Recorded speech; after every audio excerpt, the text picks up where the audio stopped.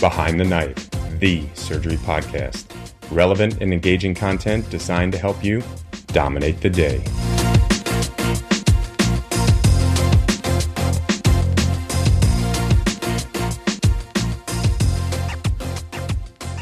Welcome to Behind the Knife Trauma Edition. This is our team's 5th podcast, and we are excited to continue to share our expertise in trauma with you.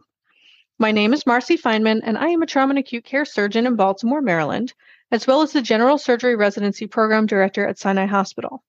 I am joined by Dr. David Sigman, PGY5 at University of Illinois at Chicago and education guru, as well as Dr. Elliot Hout, trauma surgeon extraordinaire from Johns Hopkins, past president of East and incoming editor-in-chief of Trauma Surgery and Acute Care Open.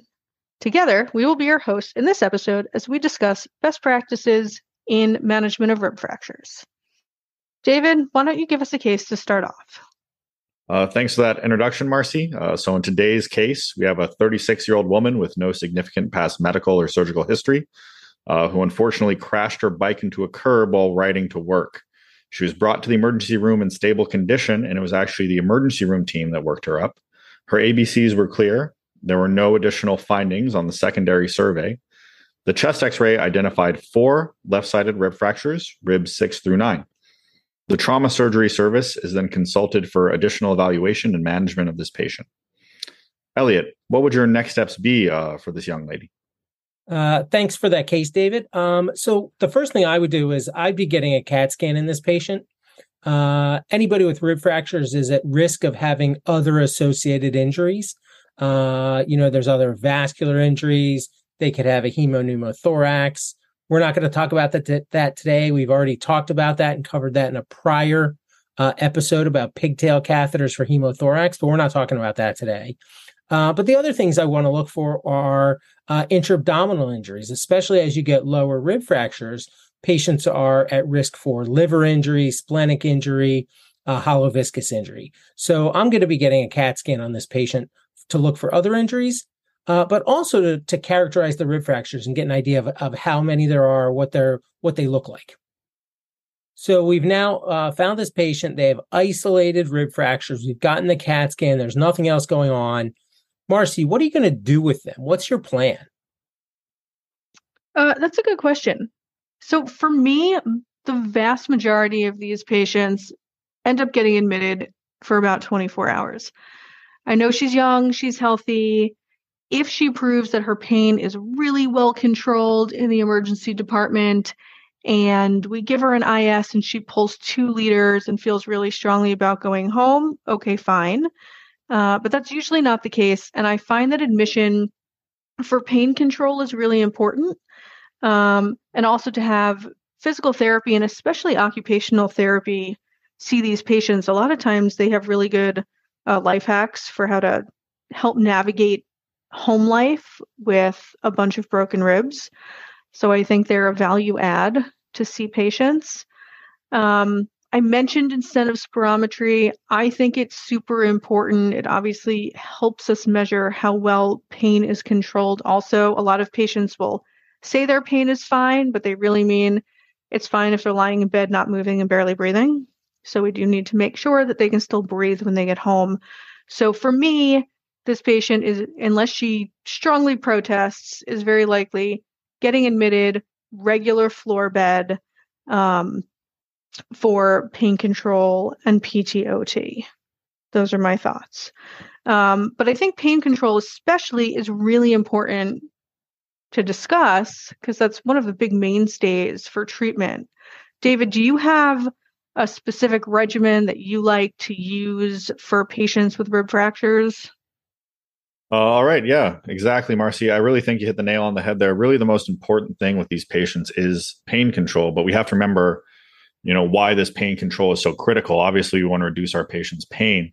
But a lot of the secondary complications and issues these patients have are due to respiratory depression, which kind of limits the pain control options we can have to things that aren't also going to contribute to that reduction and respiratory drive. So really, I think the mainstay of treatment here is multimodal pain control, finding lots of different ways to affect their pain, to control their pain, to give them pain control without sort of any respiratory inhibition. So right off the bat, your basic things, your acetaminophen, your NSAIDs are going to be great there. You can also schedule them so that they're getting, instead of getting one thing every 4 hours, they're getting one thing every 4 hours, but offset so they get something every 2 hours each. And then you get into your a little bit more off the beaten track things. Gabapentin is great for neuropathic pain, can be very helpful for these patients.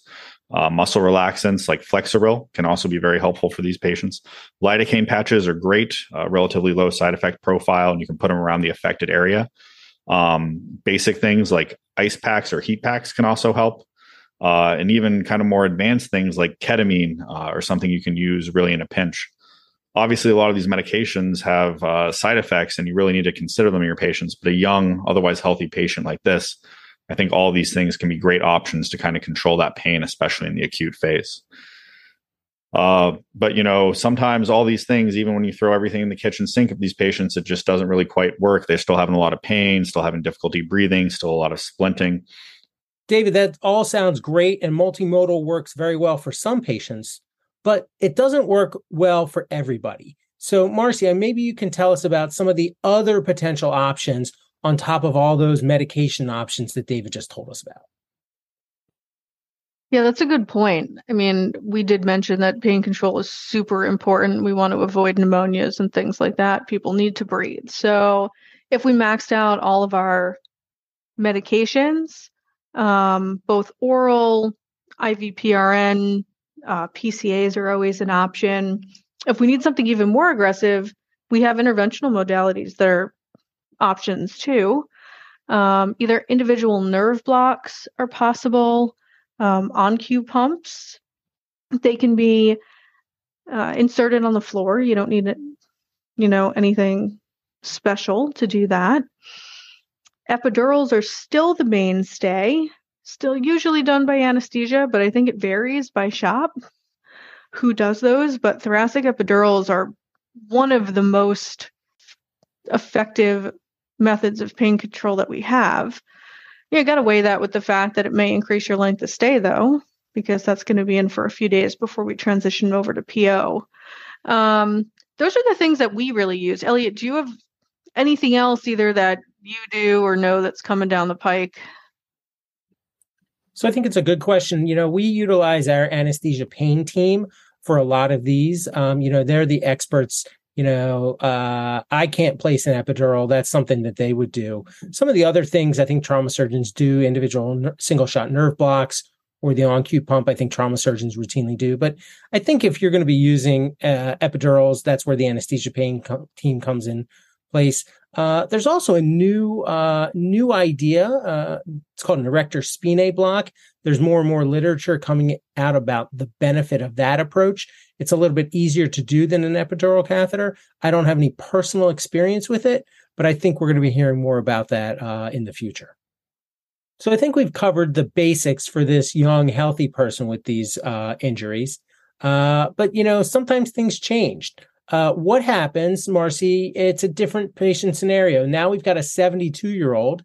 She falls from standing in her apartment and ends up with the exact same injuries, multiple rib fractures all on one side. What are you doing for her that's different than for the young, healthy 36-year-old?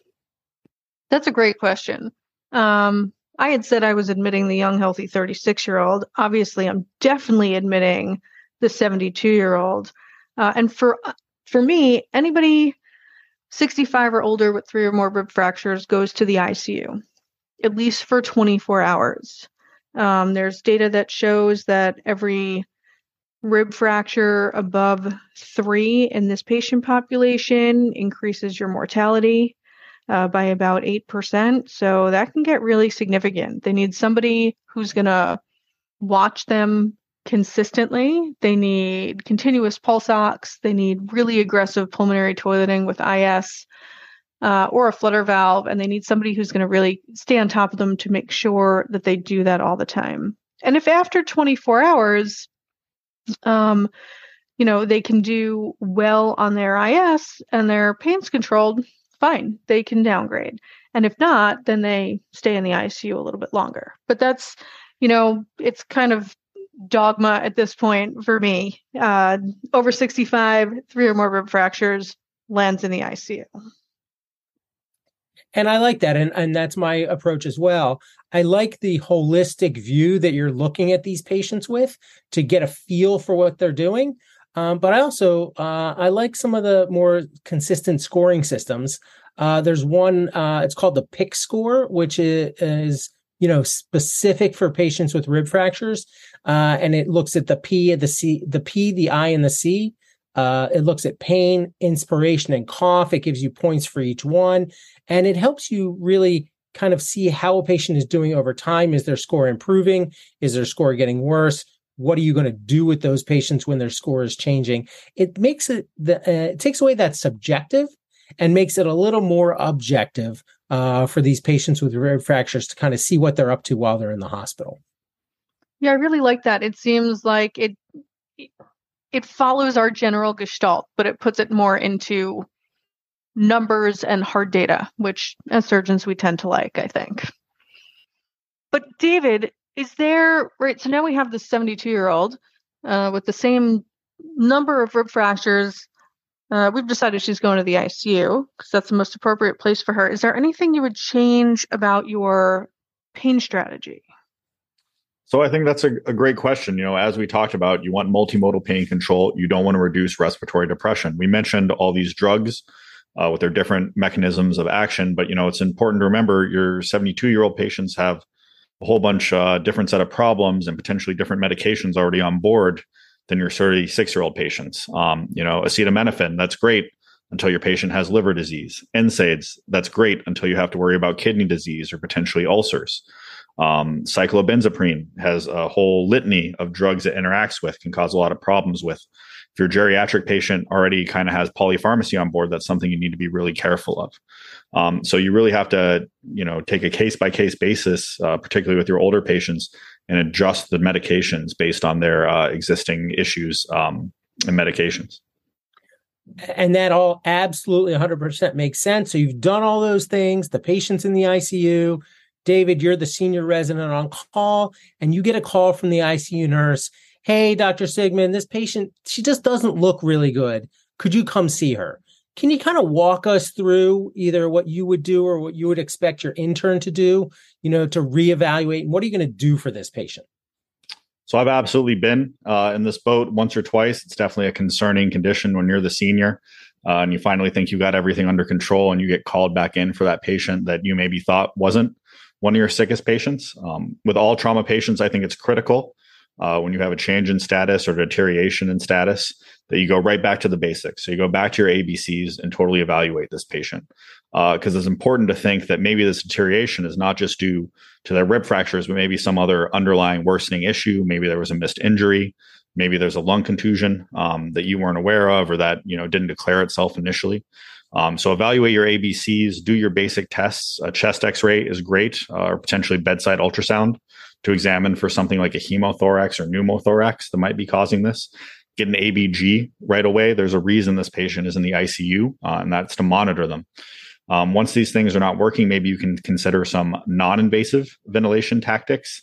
Problems with that is a lot of that positive pressure ventilation, even if it's non-invasive, really can worsen that pain. So those are all important things, I think, to monitor with these patients, especially if they're not improving the way you would expect.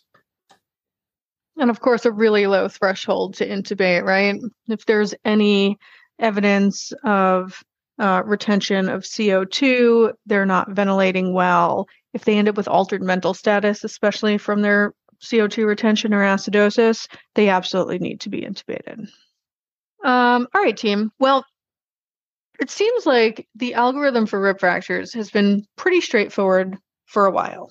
Ensure that the airway is okay, make sure that we support breathing, mainly by controlling pain or through non-invasive or invasive ventilation if needed, frequently reassess parameters until the patient's stable, and hopefully most people go down that pathway appropriately. Elliot, in the last, 50 years you've been practicing? What's changed in your time? Thanks for that very nice question, Dr. Fineman. No, I've not been practicing for 50 years, but I have been a doctor since last century. I would say the biggest thing that's changed in the past, I would say decade, is the push towards operative fixation for rib fractures.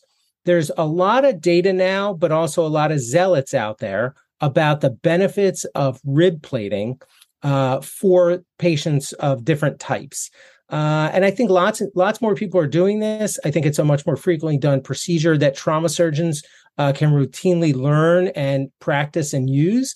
I think we don't have a lot of great answers yet, but I think we are certainly doing it more and more. So, Marcy, I'm curious to know, is rib plating a part of your practice, and who do you decide you're going to plate, and what information do you need before you decide you're going to go ahead and do that?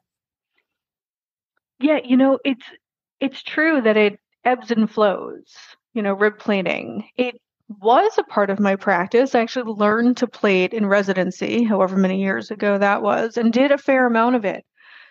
We had the right patient population for it. We had a ton of big time blunt trauma where patients came in with their chests just crushed. And so we had the patients that had a flail segment, at least 2 or more ribs broken in 2 or more places.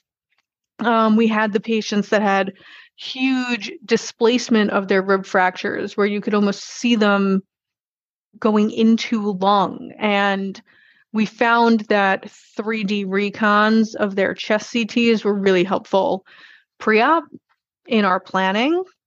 The patients we did plate, the flailed segments, the huge displacements, tended to be the lateral rib fractures. We really weren't fixing really anterior or really posterior rib fractures because we just couldn't get a good landing zone. Elliot, do you do any of this? Do you have any specific technique that you use when you plate? Yeah, and this is interesting. When I was a resident, I never did this. When I was a trauma fellow, it wasn't a thing, and I didn't do this as a fellow.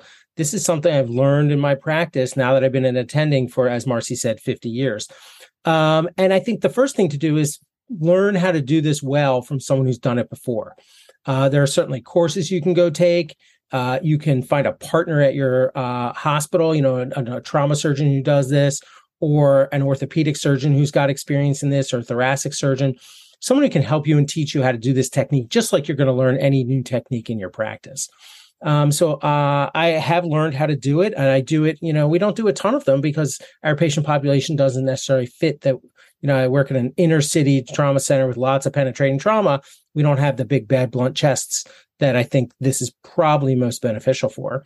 I think, we don't have time to talk about every single nuance of the technique, but in general, these are patients who may already be getting a thoracotomy or a VATS for hemothorax or retained hemothorax or something like that.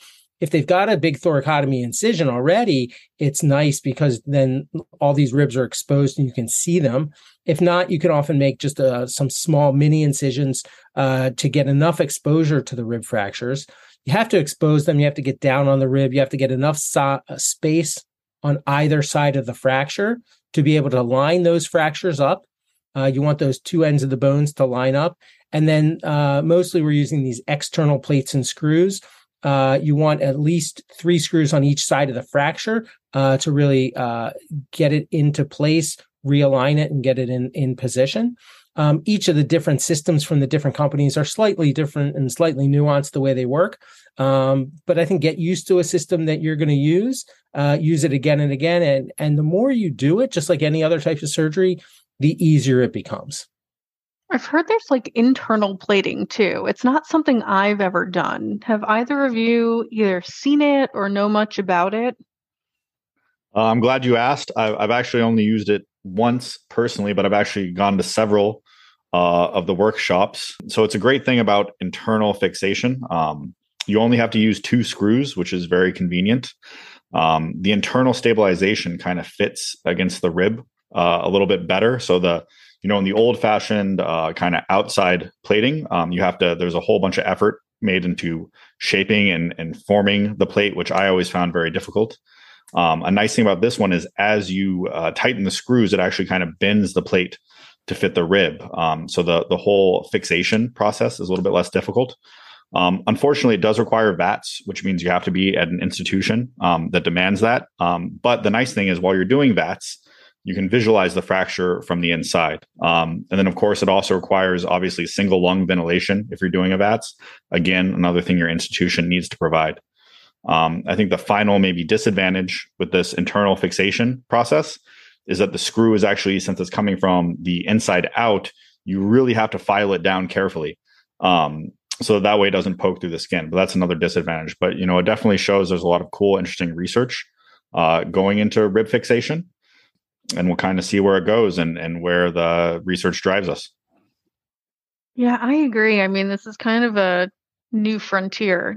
Plating's been around for a while, but I think we still have a ways to go to figure out exactly the patient population that is going to most benefit from these techniques. I would agree. And, if you're one of the zealots who plates a lot, you can show 10 different papers about all the patients that benefit from plating. And if you're an anti-rib plater, you can find all the papers that show it doesn't benefit patients in certain populations. So I think, like you both said, I think we're still not 100% sure who it really, truly benefits. And I think, David, like you said before, more research, and we need to keep working on trying to decide who is the right patient and when to do it. 100%. We covered a ton of ground today, as usual. For even more info, please check out our show notes and references. Thank you all for listening, and don't forget to go out and dominate the day. Be sure to check out our website at www.behindtheknife.org for more great content. You can also follow us on Twitter at Behind the Knife and Instagram at Behind the Knife Podcast. If you like what you hear, please take a minute to leave us a review. Content produced by Behind the Knife is intended for health professionals and is for educational purposes only. We do not diagnose, treat, or offer patient-specific advice. Thank you for listening. Until next time, dominate the day.